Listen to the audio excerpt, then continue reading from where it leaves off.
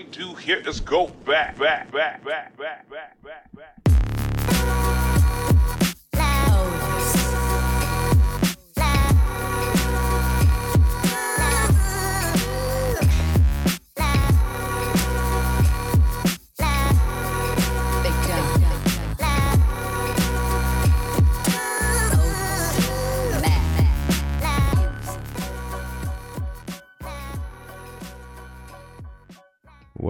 Welcome to the Hustle Sold Separately. We are a weekly podcast dedicated to all of you doers, creators, entrepreneurs, hustlers, CEOs, artists, musicians, people in and out of, the box. Like that, you guys really go way far outside of doing things normal. We don't believe in normal here. We never believe in normal here. And the main reason is because everybody's on their own path. And I preach this all the time. Maybe you're looked at a little bit odd, or maybe you're looked at weird for wanting to do your own thing and figure it out and drive your own lane. You're very much welcome here. The space is constantly open here for you guys. I would agree with you. My guests would agree with you. It's really about doing anything that is close to your heart and your passion, your drive. And every week, I'm very grateful. I bring on guests to talk about what are they experiencing in real time as they're building on their first venture, their 50th venture, maybe leading something within a company, their passion. They're driving their lane and figuring it out. And the real reason being that this show exists is because media tends to glamorize and glorify this kind of end success concept. And I always say that success is a very arbitrary thing because who defines what success is?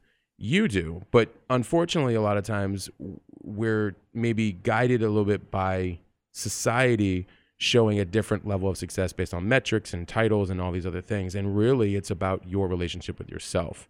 And we really focus on that. So for all of those that have been listening since day one, I appreciate it. I love you guys. Thank you for all the ratings and reviews. For all of the newer people, thank you guys for tuning in. I'm Matt Gottesman. It's nice to meet you guys. As the audience would tell you, as the community would tell you, you can reach out to me at Matt Gottesman on Instagram, at HDF Magazine on Instagram if you want to jump into the intersection of creativity, culture, and entrepreneurship, at Hustle Sold Separately if you want to follow along there. And please leave me feedback. I've been answering every single reply, text, DM, post on my wall for the last 6-7 years. That's how you build community. It's a lot of work, but I appreciate every one of you guys. And it's a community, and we're all in this together. And so this week, I've got another amazing guest who's also a lifelong friend. I like when I can bring people I'm close with or grew up with onto the show who are doing really amazing things in life, and that can probably not only help me in a multitude of ways, but also really the audience, because we talk about a lot of great topics that I think sometimes get overlooked in the process, right? And so this week, we're going to be talking about this theme of solving for time and solving for money. And really, the issue is solving for time. Because if we can solve for time, we're going to solve for money, energy, problems, flow, all of the things that solving for time does. Now, it sounds like a simple concept, right? How do you solve for time? All right, well, I'll just pick a time to do some things, and then that's that. And actually, it goes a lot deeper than that, because we have to be very self-aware. We have to know what we're doing with our time. We have to know what time of day are we most productive. Do we have help? Are we alone? Are we with somebody else? Do we have a family? What are all the variables? How many things am I managing? What happens if I multitask and I pull myself off of one thing and put myself onto another thing? Did I just lose efficiency? Probably. Unless I have mechanisms in place to take care of things. What do we automate? What do we not automate? There's a lot of variables that go into solving for time. And I'm going to tell you, because it's something that I got really passionate with starting about 1.5 years ago. And it's a journey, because it is a forever tweaking, a forever observing, a forever, correcting process to optimize the world that you are creating. And that is why it is not necessarily simple, but it will help create simplicity in our life. So you're following along? And I have the perfect person to be talking about this because of her extensive background, and because she's also got a business around this, as well as countless other things going on, and she's doing it. So I've got Melissa Leone. We grew up together. I've known her since 14, 15 years old, something like that. She's a business owner, a writer, a speaker, corporate executive, youth and business philanthropist, wife, and a mother of 3. So I don't want to hear any effing excuses. I can't even believe I just bleeped my own self. I don't want to hear any fucking excuses from anybody out there that, but I have this and I have that. This woman has a high corporate job. She is a mother, a dedicated mother to 3, and a dedicated wife, and doing a million different things. So she's a finance accounting executive. She's got more than 20 years of experience driving sustainable business growth, optimizing business strategy processes. She's worked across a multitude of industries and internationally. She's passionate about building high-performing teams, leadership, and maximizing every opportunity. She has broad-based expertise, including strategic planning, project management, process evaluation, contract negotiation, and business transformation. In other words, from start to finish, she can see how to execute something and make it very efficient. Are you following? So she's an executive in global business solutions at IBM. She spent 16 years at Four Seasons Hotels and 7 years at Wells Fargo Bank. Has a BS in hotel and restaurant management and an MBA and a project management professional certification. She's the co-owner of 2 Cents Consulting, LLC, where small business owners make sense of their time and money. She, as I mentioned, is a wife and mother of 3, and an aspiring author specializing in helping parents talk to their children about money management. I would highly recommend following her now, and we'll talk about how you can get in touch with her after the show. But how's it going, Melissa? So good. So good. Thank you. I appreciate you being on, especially since you're one of my oldest friends. It's crazy. You said we've known each other since we were 14, and then you said I've been in business for 20 years. And I thought, wow, we're old, Matt. We're getting there, aren't we? We're young old. We're at that interesting age where it's like a young old, where we're still young, but we're old. So, I have never enjoyed life more than I'm enjoying it right now. It is top of my game. That's the part that I wish more people understood. Yeah. It gets better and better and better. Like, I like it more and more. I'm 41. I'm enjoying my 40s a lot. I think every year I have thought that too, oh, this is the best it's ever been. And I can't wait to hear what next year is going to be like, because every year seems to be better and better. And I just keep looking forward to that. I wonder, and then I want to jump into the first question, but I wonder if it's because as you get more present with yourself and trying to understand the game and play it better with a better approach, is that what makes it better? Because there's a lot of people out there that would probably also argue the opposite. Yeah. There's a lot of people in the who listen to us and being like, what the hell are you two drinking? Yeah. So do you think it has something to do with that? People call me super mom a lot. Yeah. I get it a lot. Yeah. Especially when you start reading my bio, like that, the way that it sounds, I sound like a knucklehead, or workaholic or super mom, maybe. Right. I don't know, but I'm not lucky. I don't have superpowers. I work my ass off all the time. And, it's like you and I were talking about before. It's you find something that works, and then when it doesn't, you tweak it. And when it doesn't work again, you tweak it again, or you get rid of it, or you automate it. And I think that's why I can say with complete honesty that I've never been in a better position than I've been right now. And I think if you ask me in 12 months, I'll say the same thing. Yeah. It's intentional work. Absolutely. And everybody thinks that, because I know there's also the glorification of the super moms on reality TV and all this other stuff. I'm like, first of all, they're just hiring out for everything. Let's not. Yeah. And hiring is fine, but I'm saying you're actually move, tweak, which is really the essence of anything. And I always tell people who are like, well, I want to try to solve all these things. I'm like, nothing's perfect. Your goal is like, you move, get a signal, left, right, up, down, move, get a signal, left, right, up, down. Like, you just have to figure, it's like a puzzle, and that's the process. So, yeah, it absolutely is. So I've known you for a very long time, but for the rest of the world, the entire world, and every country that is listening to you right now, no pressure. No, but like how do we get here? Because I know you've got this extensive corporate background, and you're still doing it in corporate world, and you're building 2 Cents Consulting and all these other things. But like, how did that passions have to sometimes they may be there, but they have to be cultivated? And then how did we get here? Like, how did you get to this state of being, this place where people who are listening to you be like, damn, like she's feeling really good. Like, how did you get here? My mother is the easy answer, and I hope she hears this and it makes her smile. My mother was a elementary school teacher turned police officer turned fraud investigator. Also, the first woman in her immediate family to have a career, right? Most women in that generation or her prior generation were homemakers, which is a huge job in and of itself. But to have a career on top of also raising a family, I'm the oldest of 3. I had an incredible role model. So I give her credit every opportunity that I have. When I was a teenager, probably 14 or 15, I called her an efficiency bitch one time. I was not trying to be kind about it either. I was in my teenage years. But we still call each other efficiency bitch out of total love and admiration. And I learned from the best on how to be efficient and get things done. So as you mentioned, I have 3 kids now. They're 5, 7, and 9. And that's just part of my life, right? And I look back to her all the time and say, help me solve this problem, help me make it better, help me make it faster. I think the other way I got here, Matt, was my mother was a banker for the latter part of her career, and I joined Wells Fargo Bank at 16 years old. It was the very first job I ever had. And that wasn't enough for me. I had to also work at Foot Locker, you'll remember. I do. And I had both jobs at 16 years old for no reason. I didn't need to work. I didn't need a paycheck, but I wanted to work. And so I did. And I kept that. I was at Foot Locker for like a year. It was great. I've met a lot of boys, but it was not a passion of mine. The bank, however, turned into a lifelong thing for me.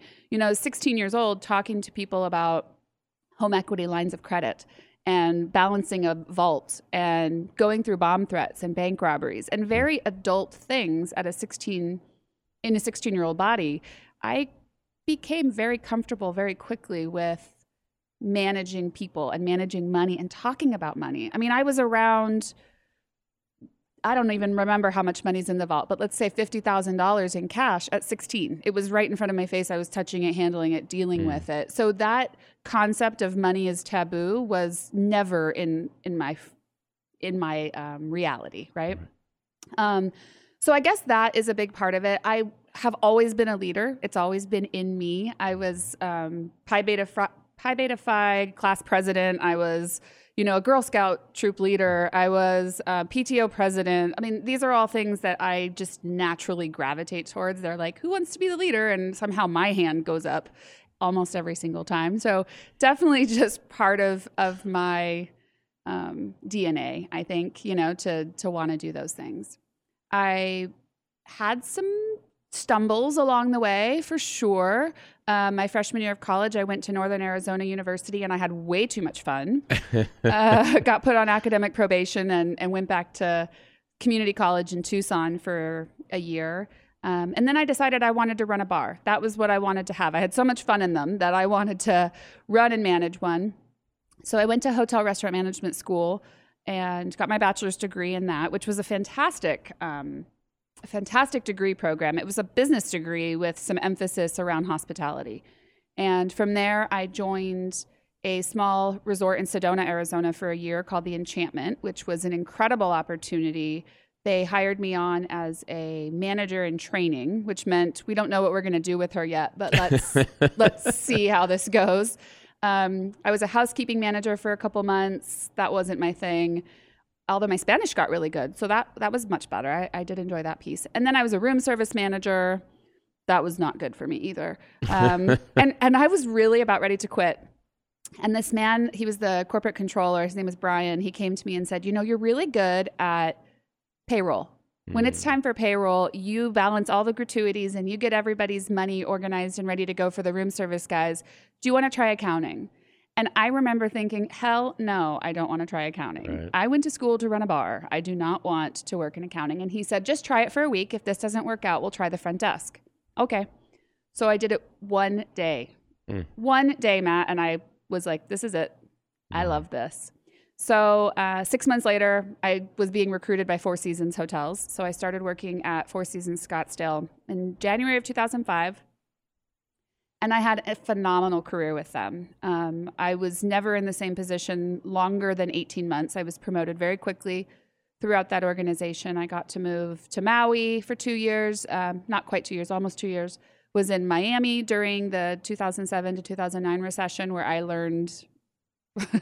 I don't think I ever had learning like I did in those 2 years. Got married while we were living there, moved to Southern California with Four Seasons again, then moved back to Scottsdale. I did all of that in each individual property, and then had this incredible opportunity to go to corporate. And corporate is Toronto, Ontario, but I was able to stay living at home in Arizona and worked from home for 7 years. And while that sounds like not a big deal right now, nobody was doing it 7 years ago. It was not something that many people did, was work from home. Video calls were not a thing. Zoom was not as big. COVID made Zoom everything, but it was not that big of a deal back then.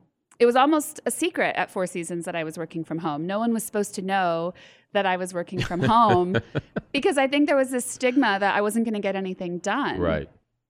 And that really started to change my behavior, because while I was working at home, I could get more done in a 10-hour workday than I could in a week in the office. And it really started to change my behavior as a mother. It started to change my behavior as a wife. It started to change my behavior at work.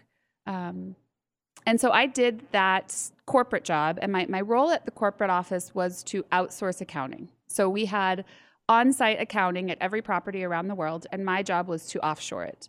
So I was up against multiple different challenges. One of, we've always done it this way, right? Right. One about offshore. So the concept of pick the country's jobs and moving it to another country. We happen to use India, China, and Poland as our delivery centers. So I was up against that stigma.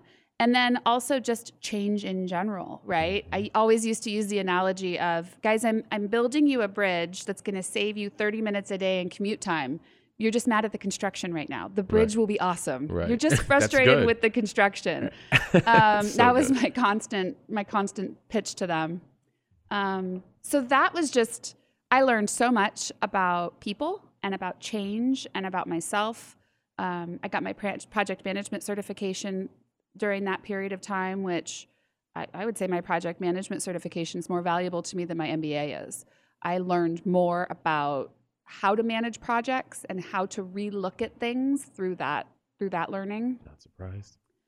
Yeah, I mean, and not to devalue my MBA, I learned a lot there too, but it's really turned me into who I've become. Specialized. Today. It was way more specialized. Absolutely. Yeah. Absolutely. And then 2 Cents Consulting started. I've been dabbling in helping friends' companies for a while with their accounting. I'm not a CPA, but I'm a bookkeeper. I'm a director of finance, but bookkeeper is what a lot of people hear when they hear accounting. So people were asking me to do their books. Sure, I'll do your books for you, no big deal. And to be honest, I enjoyed it. It was kind of my robotic way of getting things done and relaxing. So I was doing that for quite some time, and then I started cooking up this idea that I wanted to do fractional CFO work or fractional director of finance work. For a company who's small to mid-sized, can't afford a full-time CFO, can't afford the time to work with a full-time CFO, and offer multiple companies assistance at the same time. So this concept came forward. My best friend, Kara, who helped me coin the name for it. So that's all been kind of just organically growing over the last year or two. I made it official in February, got the LLC set up in Arizona, and then COVID happened. And it was like, oh my gosh, I just had this idea that I wanted to get this business moving, and then something so unforeseen happens. What's it going to do? And I just started offering free consultations to people through COVID to help them get through the PPP programs and the EDIL, the government assistant loans that were out there for small businesses. And my business just took off. It was amazing how many people didn't know the basics of accounting and needed that help. So the business has just gone incredibly well. I have a partner, a 50-50 partner. Her name is Leanne, and she's like, we're the opposite side of one coin. She's like absolutely everything you could ask for in a business partner. She lives in Maui, so we are very used to working different time zones and literally an ocean apart. So it's it's been really fun and really exciting. And then, man, I just keep going, right? It's like, and then. Right. Well, it's not ever going to stop. It doesn't ever stop. That's exactly right. So then through the middle of the summer, I decided that I needed a change from Four Seasons. And don't get me wrong, I love that organization. They raised me. I have nothing but incredibly kind things to say about all of the people that I worked with there. But time for change. It was time for a change. And I think COVID showed me that, because the luxury hospitality market was kind of stuck. And they are still stuck while we're waiting for this to pass. And I had this opportunity come up at IBM. And so IBM asked me to manage, my title there is project executive. So I manage large scale accounts outsource from the provider side. And so now I'm working with 2 huge companies, very well-known brands that I can't say, but very cool opportunity to have this other leg of exposure, right? And so I took it. It was really scary. I had a lot of anxiety about leaving something I was so comfortable with. Right. I knew everybody within Four Seasons. Everybody knew me, you know. The CEO literally knows my middle name. So right. It's really intimidating to go outside into an organization like IBM of 500,000 people and know nobody. 3 months later, I'm loving it, but I have not shaken hands with another IBMer. Right. It's all virtual. Everything is. So I have to build relationships over Zoom calls and over the phone, and which you were already prepared for because you had been doing it for so long from home. And it just connecting the dots. It totally fit, and it's been a good fit. And my 2 Cents consulting business has continued to grow. And people are always like, "How do you do all of that? How do you have this giant IBM career, and then 2 Cents is growing, and then you have your kids and have your husband and have all these things?" And that's where I get super mom a lot, and it's like, well, I still have time to sleep. I sleep 8 hours a night. I put my health as a priority to me, you know. There's definitely ways to get around it. You just have to look for solutions. And that's what we're going to talk about today. There you go. Well, teed it right up for you, didn't I? You did. Thank you for the segment. I actually have cards she's looking at right now in the studio. Well, first of all, it was cool to hear parts of the journey that I hadn't been able to know about, although I feel like I've kept up with most of it. And there were a couple of things in there that I thought were really interesting, which was going all the way back to your mom and that time frame of you being like, help me solve this problem, help me get this figured out, kind of a mentality. I call that humility. A lot of people overlook, and I said this on the live last night, it's a superpower because you can get from point A to B to C to D to D to F like much faster when you just put down your ego and ask for help. And you're in an area where like, and a very specific area, it's true. Money can also be very personal. I'm at a stage right now where like things are growing. I had to pay off a lot of debt and feel like almost like a new starting point again about a year ago, and then like do some new things. And then like now, and it's like, it's a lot of responsibility to understand your relationship with it. And then to have that with somebody else, look at it, also requires a lot of like letting go of an ego. Absolutely. I can only imagine what you deal with people like on an ongoing basis because they feel naked and exposed. Like, this is where I'm really at. 100%. Like, you know, and I don't have a problem with the transparency of like, because it's funny how the outside world can look at you and be like, you've got everything, you do this, and you're like, I'm figuring this shit out. Like, I don't know what you're talking about, you know, because I'm also choosing to own each step versus a lot of people who like sometimes on social, whether they're people who don't have it and they're creating this image, or people who just came from those backgrounds that are like, and I actually heard this interesting on The Psychology of Money with Morgan Housel this morning, like, and other places, like making it look like they, you know. Anyways, so because they just came from it, right? So there's a lot of that people are doing with. The fact that managing people, managing money early on, like that got you into a mindset that allowed you to really have an adult-like relationship and approach with it. Yeah. Right? I've never been ashamed of talking about money, ever. I mean, if somebody asks me how much money I make, I have no problem talking about it because it's just a point in time. It has nothing to do with my value or my knowledge or my worth. I could lose my job right now. I could lose all my money right now. It has nothing to do with anything other than this snapshot moment in time of what I have. But we're not raised that way. At least most people are not raised that way. Culture, media, society does not teach us that it's safe to talk about money, which is actually the premise of the book that I'm writing. If you, and the best part is if you talk like that to any client, they'll instantly feel safe in your space to be like, help me. Yeah. And that right there is so important, because what happens with a lot of people, it could be very like, all right, where are you at? What are you doing? Like, why'd you do it this way? Why'd you do that? You know, and people feel like naked and exposed. Like, I don't know. I was making it up as I went. Like, money came in. I was kind of living off of that and doing that. Like, there's a lot of different, you know, especially in different stages of the business. So I thought that was really interesting. And then, you know, you brought up about doing more you got more done at home than at the office. Yeah. Less distractions. Yeah. I also had to learn, because I've been working at home for about 10 plus years. I also had to learn that how we I can go 10, 11 hours deep at home, but I also have to be responsible with that too. And like, is that as healthy? And, and so like, cause some of us at home can do more in 2 days than like people at jobs in the corporate world do in like 4 weeks. Yep. I'm like, I did it in 2 days, but you're like, and I get it, because it's also a whole other game that they're a lot of times playing. They have to spread it out and keep their, you know, it's a whole other mindset. And so you learn a lot about yourself working from home, as the rest of the world is probably learning right now as well. You know, I was traveling a ridiculous amount prior to March of this year. Right. I did about 250,000 airline miles last year. And in January this year, I was in Greece and England. And then in February, I was in Toronto. So I was supposed to be in India in March, and then COVID happened. So I was on an airplane in an airport a lot. And I got very good at being efficient while I was home, so that I could be away for 5 days.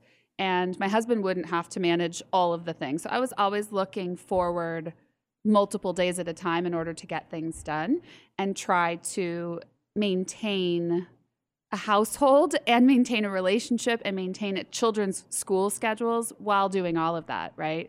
I'm very involved in my children's academics. All 3 of my children are very good students, but it doesn't happen automatically. I have to sit next to them and help them. My 4th grader and I spend a lot of time together organizing her notebook, organizing her backpack. That stuff isn't something that just comes to people. You have to, I mean, maybe some people are lucky, but you have to learn that skill. And I work really hard at making sure that I'm actively involved in that. And when you travel as much as 250,000 airline miles in 1 year, and a lot of those were long hauls, you know, I'd be gone for 8 days, but really only spend 2 days or 3 days in India because it's such a long trip. And I've been doing that for 7 years, that travel. So not 250 was the most I ever did. It was usually around 100 to 150. I just had a lot of long hauls last year. But there's something to when you don't have a lot of time to mess around, you stop messing around. So that right there, which is also a really good segue, because when we start understanding, that's what really happened. It was about 2018 going to 2019. It was before my father passed, and I was 39, about to turn 40. I'm like, listen, and to myself, I'm like, I need to change my approach. I'm not managing my time well. That's a very big deal. And we find a lot more time when we audit it and understand it better. And once we start really managing it, we get very fucking honest with a lot of people very quickly.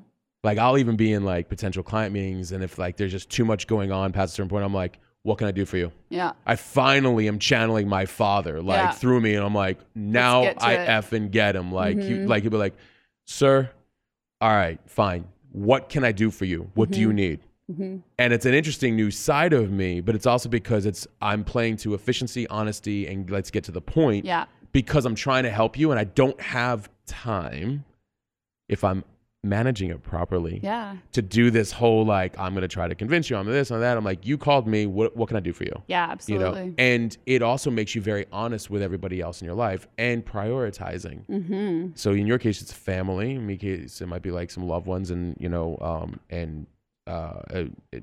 extended family, whatever it might be, and then like other passions and health but that's it. Our hobbies, our health, our time for like your reading, meditation, like all the things that make you healthy. You become so dedicated to these priorities that it makes you honest. I learned a really hard lesson about 2 years ago. I've always been high strung. I've always been a taskmaster. I've always been busy. It's always been who I am. But I have not always taken care of myself. And about 2 years ago, I hit bottom health-wise. I mean, you could look at me from the outside and be like, she's fine, she's healthy, like no big deal. But I was unhappy on the inside. I was like that skinny fat, right? I mean, I've never been overweight, but my body was not running well. And I wasn't playing. I didn't know. My husband and I would talk about, you need to get a hobby. And I'm like, for what? I have all these other, I'm PTO president and I do all this other stuff. I did the same thing. Ain't nobody got time for that, you know? And it was like, no, Melissa, you need to play. And so I started, it was not a fast process, like at all. Oh, no. I had to really go through some trial and error and figure out things to get myself healthy. I had to figure out some nutrition. I had to figure out some health, some exercise. I had to figure out some other health areas. But once I really started to give myself the opportunity to figure out what play was, I found it. Right. Yeah. You know what it is? It's so silly. It's camping. Like, who the hell knew that I was a camper? Definitely I didn't know. We had this opportunity to go camping. My husband's a bow hunter, right? Like, he loves the outdoors. That's all he wants to do. He's also a golf professional. It's like the second time in 2 days I hear bow hunters really? for husbands. Yeah. Yeah, that's his thing. So I feel like I'm gonna have to go on a trip with these guys. I know, you need to. It's really intimidating. But he loves this stuff, and he always wants to go do it, but I never wanted to be part of it. So anyway, we had this opportunity to go camping. So we rented a trailer. You can do this, apparently. You can rent travel trailers. And we took the kids, and we stayed in Williams, like by the Grand Canyon, for 3 or 4 nights. And it was such a release to be unconnected and to just be outside. So about a month later, we went and bought one. So we own a travel trailer now, and we go out once a month, at least, in the trailer. You brought up a really good point about play, and it's a letting go process because we couldn't possibly think that if I go do things other than these quote unquote responsibilities of work, that it would actually A, get me healthier, B, get me actually more efficient and optimized. Yeah. Like it is a letting go process. I used to hate when people would ask for like hobbies. Or like, I think it was a couple years ago, you know, like I tried the like online dating for like a week on one of the apps. And it's crazy when you can't really put as many things, right? Now I don't need it, but it's like, it was just kind of funny how, I was thinking the other day, I'm like, I have a lot of hobbies. I was like, holy shit. You know, it's like, I enjoy this. You know, I was having a conversation with somebody. I was like, all these things. I'm like, huh. I'm like, I can answer it. And I was stuck for a long time not being able to answer it because of, you know. Well, I think if anybody had asked either one of us that question 5 years ago, 10 years ago, neither one of us would be like, we work. That's what we like to do. But now I have a lot of things I can say. I picked up golfing too. What? That is not me. Well, but it is now. I think it's the progression of an executive though. or an entrepreneur. Or living with a PGA member. I'm not sure. Yeah, actually, let's just bypass all that other stuff Matt said because you do live with But we've been together 16 or 17 years and I just started golfing 2 years ago. Wow. You know, and I guess this is the thing. Like I was actively pushing away play. I was actively telling myself, you don't have time for that. And meanwhile, the two things that I have found play in are the two things that my husband has loved for years. And, interesting. And I had no interest in even touching it. And then when I let myself let go a little bit, it was like, oh, I actually want to do this stuff. Is this the shit that's been in front of me the whole time and I couldn't see it? Yes, everybody, welcome to your life. Yeah, I know. It's like, Melissa, you're stupid. But but I feel great about it now where I can actually admit that I like to play. And that's not an easy one for me. Like, I really feel like that's a big thing for me to say that I enjoy that. You know, I think high drive people, that's because it takes time. For sure. So, and also a lot of what you were saying with play really came in, what it sounded like was, well, because you're giving a lot more self-love. Like, oh, I want to learn about my body. I want to learn about what I eat. Oh, I want to learn about, you know, hobbies, like all this stuff. Interesting how it really is, as cliche as it sounds though, but like it really is once we start loving ourselves, oh, how much more expansive the rest of our world actually becomes. Totally. And I found working constantly was starting to create an upstream, like I can't call it flow, but it was like an upstream battle in a way. And I was like, I'm not flowing there's something wrong. Mm-hmm. I have to assess my approaches. And, here, one of the things I wanted to talk to you about was like kind of, there's a myth of multitasking. Now, I read in The One Thing by Gary Keller. I've read this, yeah. And he had all the cool scientific data about what happens with multitasking. He says, more often than not, and correct me if I'm wrong, but more often than not, women are better at it and they do it more. But the whole idea of multitasking in general is a little like, is a little dangerous because what happens is we do something.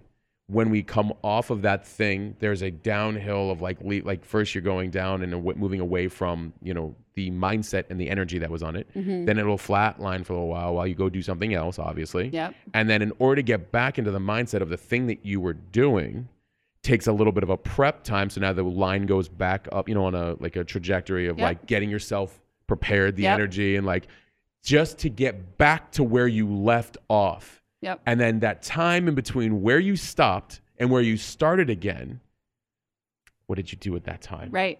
And that scared the shit out of me. Yep. All day. Literally scared the shit out of me. I'm like, now, if we move from thing to thing to thing to thing to thing to thing, those gaps, is that what you're solving for? Or how do you solve for that, I should say? Like, how do we as a human race solve for the, because I do believe that I get his point, but multitasking is still kind of part of this world we're living in. And you're managing multiple things. Yeah. But you're present in each of them. So I guess what are some ways that solve for this? And what are your thoughts on multitasking? I used to believe that I was really good at multitasking, and people would talk about being a multitasker, and I thought, hell yeah, I got that. I can do that.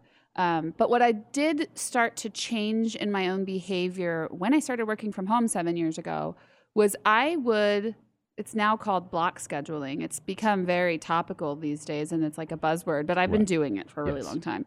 I would say to myself, okay, Melissa, you're only doing this in the morning. You're going to do IBM now in the middle of the day. You're going to do 2 cents on the weekends. You're going to do 2 cents after the kids go to bed. You're going to do this. You're going to spend time with your kids during this period. Because I can tell you, if you try to do work and your 5-year-old's trying to show you his artwork, you're going to get frustrated that you're being interrupted, and you're going to tell your 5-year-old you don't care about their artwork. And what's that going to have impact on them in the future?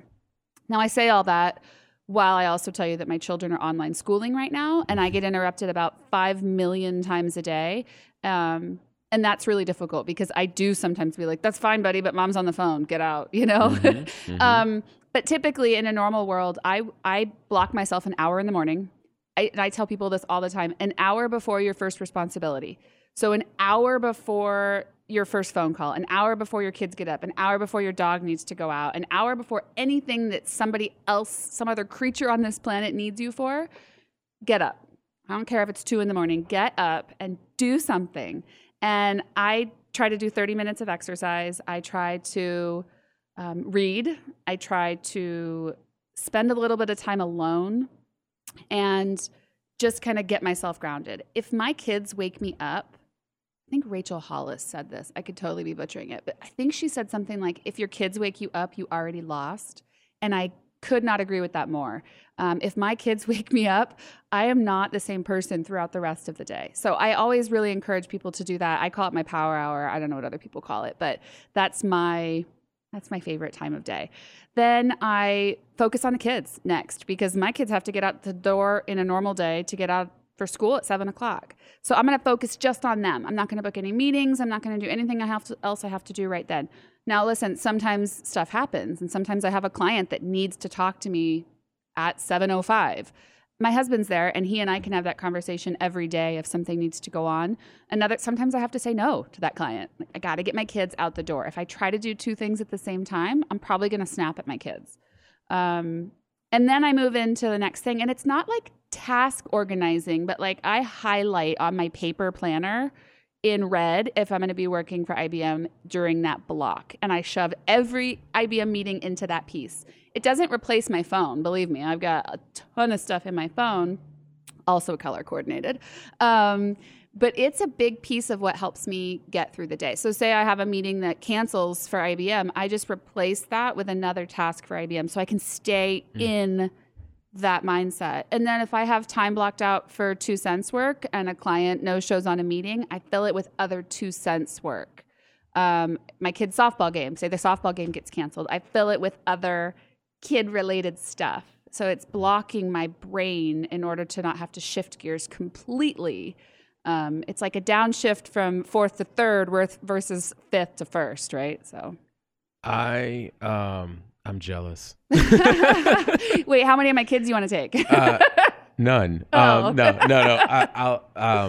No. Here's my thinking, and I'll tell you why I said that. I block, but I sometimes am negotiating my discernment. Mm-hmm. Yep. And during that, so I've got my iCal here, which loops in my Google calendars, all my calendars, and my phone. Yep. I know what I'm supposed to be doing during that time. Mm-hmm. I'm not being my word when, if I'm all caught up, I'll move to something outside of that thing into something else. So I'm also moving energies. Mm-hmm. B, I might throw in something extra. I'm like, oh, because I just got an extra time. Right? Yep. That shouldn't even be related. Yep. Not like within that, like it's fine if it's related to that thing. Yeah. I'm getting better because like I'll say like, oh, these type of people, if they get scheduled, it's for these hours of the day because these hours are dedicated to those type of people or those type of clients or those, all these things. So, when do you realize it? In the moment, or does it take you like a day or two to realize that you did that? I'm very much aware of it in the moment now. I'm that person that like once they actually recognize the problem, but they're still doing it. Yeah, you still do it. Yeah, I'm by the way, way better than I've ever been. Yeah, far from where I'm going. Yeah, which is going to lead me to a question in a minute. But I wanted to say that I've tried to pitch to people over and over and over again about the Power Hour, and and by the way, it's interesting when I talk to busy people. I got a few people that I need you to give some phone calls to, who are the parents, who are bringing up the whole, well, I don't have that kind of time. I'm like, bullshit, you don't. You just don't make you a priority, and you could do all these other things. But I think that getting up 5:30 is amazing. Anytime I move off the ball, I notice it all the time. Me too. I have to do it. And, and I'm showing myself grace for the times I don't. And that's also because, how am I managing my time that day? Why did I go to sleep at 11 at night instead of like 9:30 like I normally would? So. Well, and there's going to be times where you can't. But look, even on the weekends, I get up at 5:30. Right. I don't give myself, it's Saturday, I'm going to sleep in. Like I've trained myself to do that. And it took a lot of work to get there. I'm not going to undo it at all. I mean, it's a game changer for sure. Anybody who has a busy schedule needs time alone to think and to process, and you can't do that when you have multiple things coming at you. Literally, the moment my kids wake up till the moment I fall asleep, there is something happening. I don't watch TV. I don't get to do any of that stuff. So you don't want to anyways. Go in somebody else's priority. That hour in the morning is mine. I told my husband, if you wake up, don't talk to me. Right. There you go. It's my hour. Right. It's mine. Right. Yeah, and sometimes they wake up and the kids wake up and they mess it up. Right. And sometimes I don't get it and I feel it. Right. I feel it on those days. So the question then is, for anybody that's listening, because I know a lot of people are going to be like, that's great, Melissa. Like, that's cool, man. Like, I'm glad you're working on it. Like, I'm not naturally that way. And I want everybody to know I'm representing the people because I'm not naturally that way. Yeah, I'm just not. I'm just not. I was not designed that way. Me either. I am envious of the people who were naturally designed that way. But I'm also not a victim here. I will never play victimhood. So I will learn it, and I've been learning it. But what do you tell people who are maybe a little bit just thinking about starting this path of like, how do I start thinking systematically or blocking time, or like, what I'm doing isn't working for me.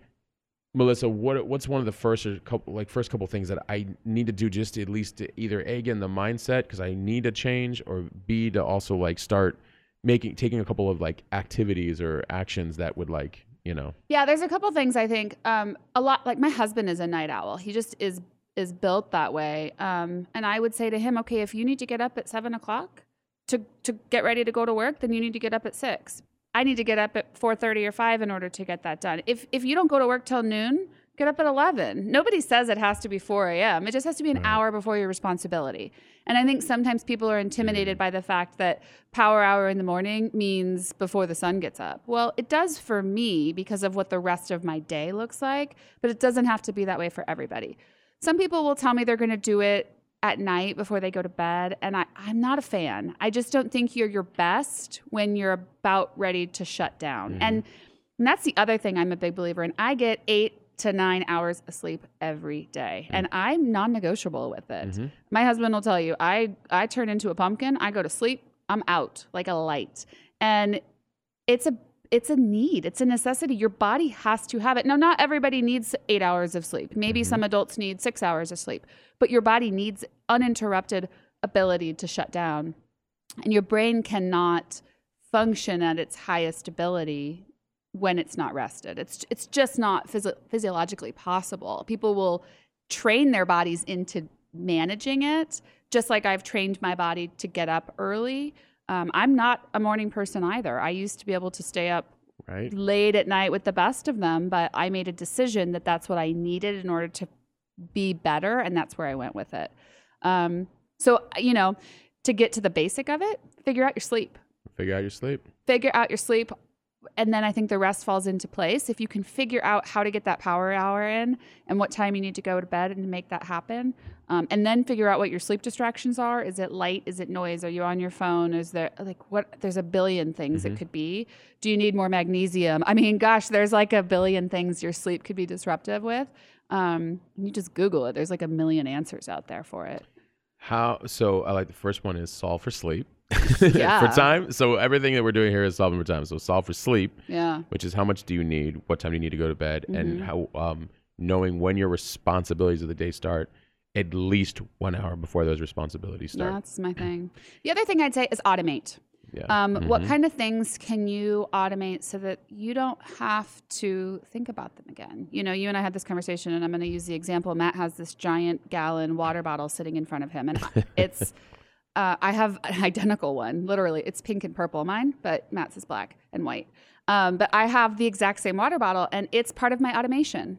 We live in Arizona. It's hot. It's dry. I need a gallon of water a day to be at my best. But filling up my water bottle 9 times a day is not efficient. So I carry around this giant water bottle. People ask me all the time where I got it.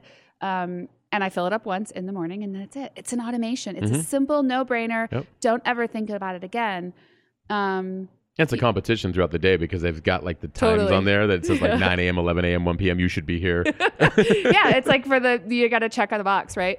But there's a lot of things like that in everybody's life. I think that you can find those things to automate. Now, some people take it a little bit too far and automate things and expect to never have to touch them again. And I would be cautious of automating too much. I'll give you another example of things I like to automate.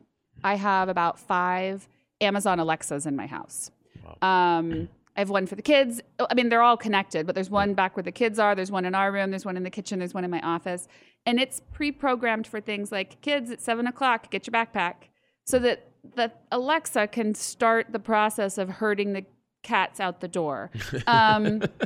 It also has the... This is awesome. It also has the reminder that it's time for bed. Go brush your teeth. It gets that initial things started so that I don't have to be watching the clock in order to do that.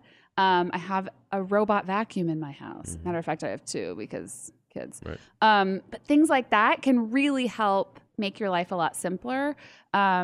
Just anything like that I can set and forget, I like to. Now, I do that with my processes too, for work and for the kids and for both my jobs. But I'm also very aware that I need to constantly go back and revisit them. Yes. Because letting something be the way that it's always been is really dangerous. And after you've let it be there for 6 months or a year or 6 years or 10 years, you forget that you need to go back and see if it's the most efficient way to do things. And I'm a master at redoing and redoing and redoing. I just redid my pantry for like the 80th time. But with 3 kids and a ton of food in the house, I need to be able to know where everything is, or I'm going to buy another bag of whatever because I can't find it in my pantry. So I had to systemize things like that in order to save time and money at the grocery store. I mean, and it's all those little details of your life. It sounds really crazy to pay somebody to come organize your pantry, but that's what I did because I was wasting money and food and time going to the grocery store looking for honey, as an example, because I couldn't find the damn honey in the pantry of shit. life is mastered in the details. Yeah, and it sounds so crazy and so simple, but that's the real sounds stuff. Freeing right now, actually. How do you, this question I know is going to come up because I'm also thinking a lot for myself. Part of, two things I learned about time. One is the overwhelm when you start to think about all the things that you have to get done. Yeah. That comes into play. So how do you deal with that? And the second thing that I learned is interesting about time was the longer we let something go, the bigger we build it up in our minds. Oh, yeah. And what's interesting is that you end up actually just tackling it right away. And the task took 5 seconds. Mm-hmm. I literally, here in the studio, it was funny, it was a few years ago, one of the executive producers and and it's a perfect story, is like I go to the office, I'm like, hey, I've been dreading this for weeks. I'm like, hey, look, we also have to get everything up on Google Play and do all this other stuff. You're like, what's that process? He's like, let's try to schedule some time on Wednesday. We'll sit down for like an hour or two and go over. I'm like, perfect. We're going back and forth, trying to schedule, wasted 15 minutes there. Cool. Yeah. I'm walking out the door and I turn around, I'm like, what is involved with putting it onto Google Play? Like, what's the whole process? Like, I don't even know.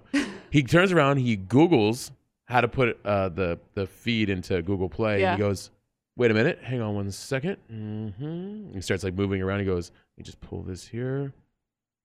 Okay, send. He's like, I think we're good to go. And I'm like, are you kidding me? Yeah. It's like, so I had waited months. We scheduled. Yep.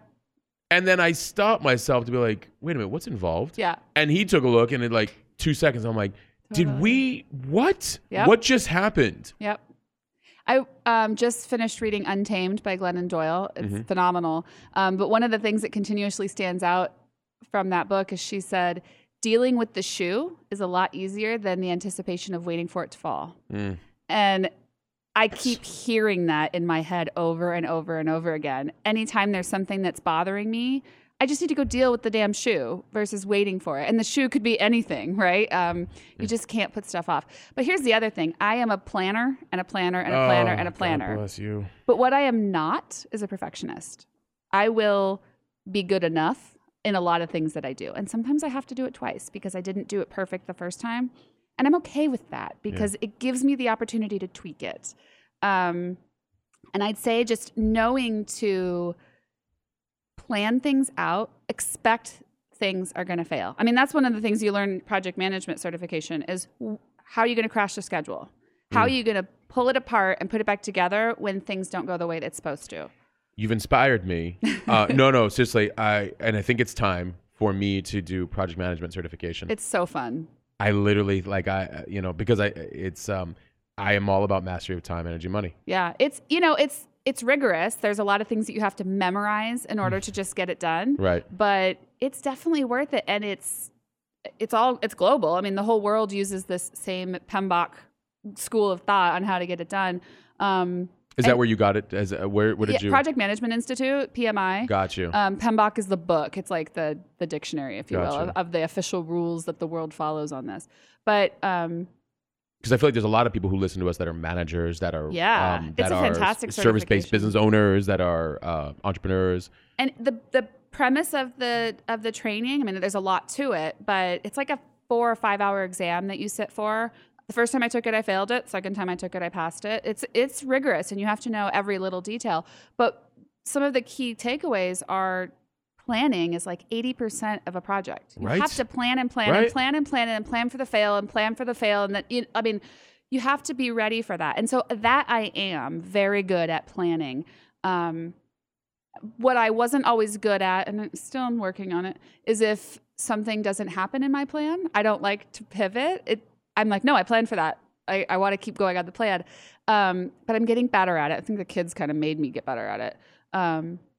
But the perfectionist piece, I am not. And I would say if you're a perfectionist and you're listening, try the plan and then plan what happens if you can't do it perfectly. And when are you going to be okay with letting it be good enough? Yeah. Because you can waste a lot of time. Oh, yeah. On making something perfect. I'm the reverse. So got a lot to learn from you. But I think that's where I think something like the PMI, is that what Yeah. would really come into handy, and I want you to talk about more about that. But Yeah. I can pivot like no other, and I'm okay with imperfection constantly. I love the details. My work to the rest of the world is perfect. Like the stuff that I put out, I'm like, but I'm okay with like, nope, iterate, like put out. The content route and the building stuff online route is what kind of got me to let go there and be like, just launch, and it actually made me better at like, oh wow, I see like why so many startups fail is because they can't launch, they don't know how to launch, they're constantly waiting for perfect to launch. And I'm like, wow, like you have no clue how else you're gonna figure out like what your clients need or this need, like launch it. Totally. But now I'm having a renaissance period of like going back and be like, how do I nurture these assets? Oh, I have to learn a lot more about planning and blocking and systemizing my own areas. Not the clients we got systemized to a T, but I never feel comfortable if I don't practice what I preach. So I'm constantly trying to optimize my own systems or keep putting me in more systems, internal systems to external systems, both. Yeah. One thing that I figured out through my first maternity leave in 2011. Oh man, she's old. Was I had to go away for 3 months, right? And somebody else had to do my job. I was the assistant director of finance at the Four Seasons in Westlake Village. It was a big hotel. There was a lot going on. I had to make sure that when I walked out for 3 months, somebody else could get it done and nothing would fall apart. And that was probably my first exposure to making sure it was systemized and intuitive for somebody else. And I've continuously learned that lesson through my subsequent 2 pregnancies and through a lot of other things that, I just left Four Seasons after 16 years. No one can call me and say, I suppose that they could, but they probably won't call me and say, hey, what did you do here 5 years ago? Lady who doesn't work here anymore. No one's going to do that. So I have a lot of pride in how I left things there. It's still running smoothly. A friend of mine from Four Seasons called me on the way here, and he said, things are going really well. You left a great legacy. That means more to me than gold, that I left something systemized in a way that the person that came behind me can make it, he can improve it, and he's going to kick ass at it, but I left it in a stable state where somebody else can do it. So that's a big part for me too. A succession plan, like what happens when you leave. And also, in my opinion, it shows a lot of respect and character. Yeah. They're going to remember that. Yeah. You could go back to Four Seasons at any time and be like, Melissa, hey, listen, we need an independent consultant. Yeah. Well, and I think, it's a big mark of, did you do a good job? You did a good job if you can walk out and this doesn't fall. Right. It doesn't you left collapse. it better than where you found it. Yeah, for sure. Right? So that's been a big lesson for me too. So if, and I can't believe it's been over an hour actually. See how fast it goes. Wow, I know. It always goes fast with everybody. If you could leave a few, before we get into like how people can get a hold of you and all that stuff, like if you could leave like a few pieces of advice as to, there's this overwhelm with, we say like, just deal with the shoe. Yeah. There's sometimes our own personal resistance at first with dealing with the shoe. So some advice on like, hey, get out of your mind. And then maybe some of the first things to just think about that can get people to start, having a good relationship with this new level of responsibility. Yeah. Right? One thing that I think is really important to success of people is who they're around. Yeah. There's a old saying about like you're the average of the 5 people you're around, right? And I've learned that lesson the hard way a couple times too. I'm happy to say you're still one of my people. But. Thank you.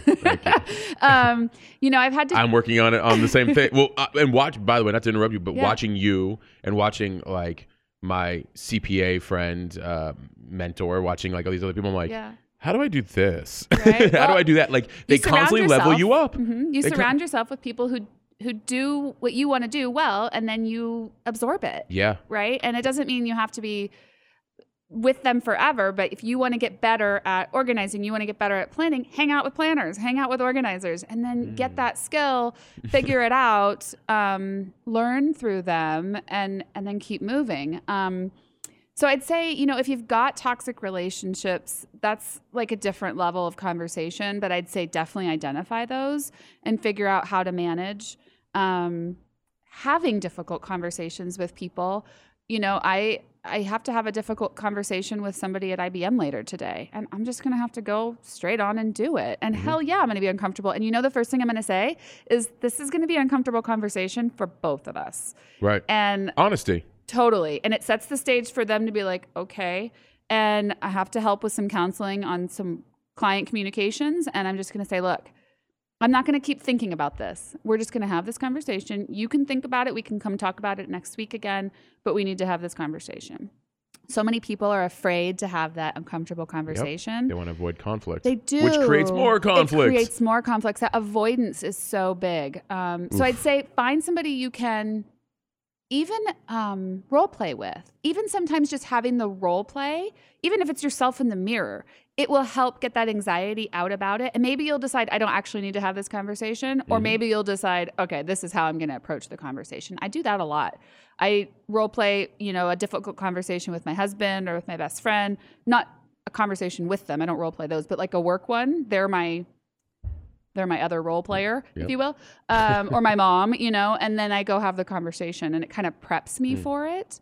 But I'd say that's a big part of getting ready for that next, okay, I'm going to say to my husband, look, I'm going to be a badass planner and I'm going to go take on this business. This is what I need you to know I'm going to do. It's going to shift me for a little while. Here I go. And I guess that would be some advice that I would say is, if you have people in your world that you trust, you're going to say to them, I'm about to go through a change, and I'm going to need you to help me if I fall. I'm going to need you to help me, push me when I say I want to quit. I'm going to need you to help me do these other things. So I think that's my... I love it. Who do you want to hang out with? Which would you rather avoid, the problem or the solution? Who can you role play with and trust? Totally. Boom. Where can everybody find out about you? Oh my, all over the world. Careful. 2centsconsulting.com, SENSE. So not like 2 pennies, but like make sense, 2 cents. And it's TWO. I'm also on Facebook, Instagram, LinkedIn. That's all the social media I do. And that's Melissa Leon, Yes. Leon. Leon. Well, you know, it's a journey-driven podcast, so luckily we got our first one under the belt because now we can do them often, whether you want to do a few months from now, half a year from now, a year from now. I feel like there's a lot to unpack. I've been noticing this a lot about my guests lately. Like, there's so many things here that it's like, we're going to do a 4-part series. I want to come back and talk to you about my book because I'm really excited to help people talk about money. And, you know, the book will be designed for parents, but I think it's applicable to anybody. When will that be launching? Well, I have a goal to finish it by April, by my birthday. So, that's right. Our birthday. Right? Our April birthdays 19th. are 2 days apart. 3 days apart? Yeah. Yeah, 19th, April 19th. Uh-huh. I'm April 22nd if any of you is listening. Birthday gifts are welcome. My Venmo is. Send flowers too. So that's my goal. I'll be 40 in April. And so my goal is to have that completed. I'm going to need to find a publisher after that. But I hadn't even gone through the how to publish steps yet. I'll figure that out. Well, I'm going to figure it out once I get it written, right? Yeah. I mean, step 1 is write it down. Yeah. I'm writing all my I have like 40 chapters already. It's crazy. I haven't written it. Like, I just did all the chapters and then I'm compartmentalizing them. I'm finally taking the step. I can't even avoid it at this point because everyone's like, write the damn book already. And I'm like, well, and you need people to push you on it too. So that's something that I'm really excited to do because it's going to be uncovering from a storytelling perspective how you get into money problems and how to get out of them, but also how you get into money problems and how sometimes you don't get out of them. Right. And going through that stuff so that adults are more comfortable having those conversations with their children is kind of the goal. Moving forward, it's very needed. And I think in this new world, I don't like using those words. In this new paradigm shift that we're going through, that's a good way to put it. You know, like because I'm, by the way, anybody listening, I'm talking about from the spiritual, like good, better decision-making side of things where we're heading towards, not the stuff going on. So I think that these kind of open, honest conversations in the future and people being responsible and accountable for themselves and then for their children and all of these things. Yeah, I'm assuming we're very aligned on those topics as well. So yeah, for sure. That'll be on the next podcast as well. Yep. So amazing. Thank you for coming on the show. Yeah, it was so much fun. Absolutely. Appreciate you. Thank you. Yeah, absolutely. And I'm looking forward to round 2. And for everybody listening, Melissa Leon, 2 Cents Consulting, go to TWOSENSE.com. twocentsconsulting.com, twocentsconsulting.com. You can also Google her and find her on LinkedIn. Reach out to her. I'm probably going to be doing that here shortly for some other things. I already did for some personal assistant stuff, but she really knows what she's doing and she knows what she's talking about, and she's becoming more and more efficient by the second. So please feel free to reach out to her, contact her. She's very approachable. Just be cognizant of her time, but that's okay because she's got some pretty much big discernment in there. So she'll let you know. Thank you, Melissa, for being on the show. I appreciate it. Thank you. And for everybody for constantly tuning in to Hustle Separately, I love and appreciate you guys. Thank you guys so much. For my awesome guest, Melissa Leon, for myself, Matt Gottesman, for Hustle Sold Separately, we are out.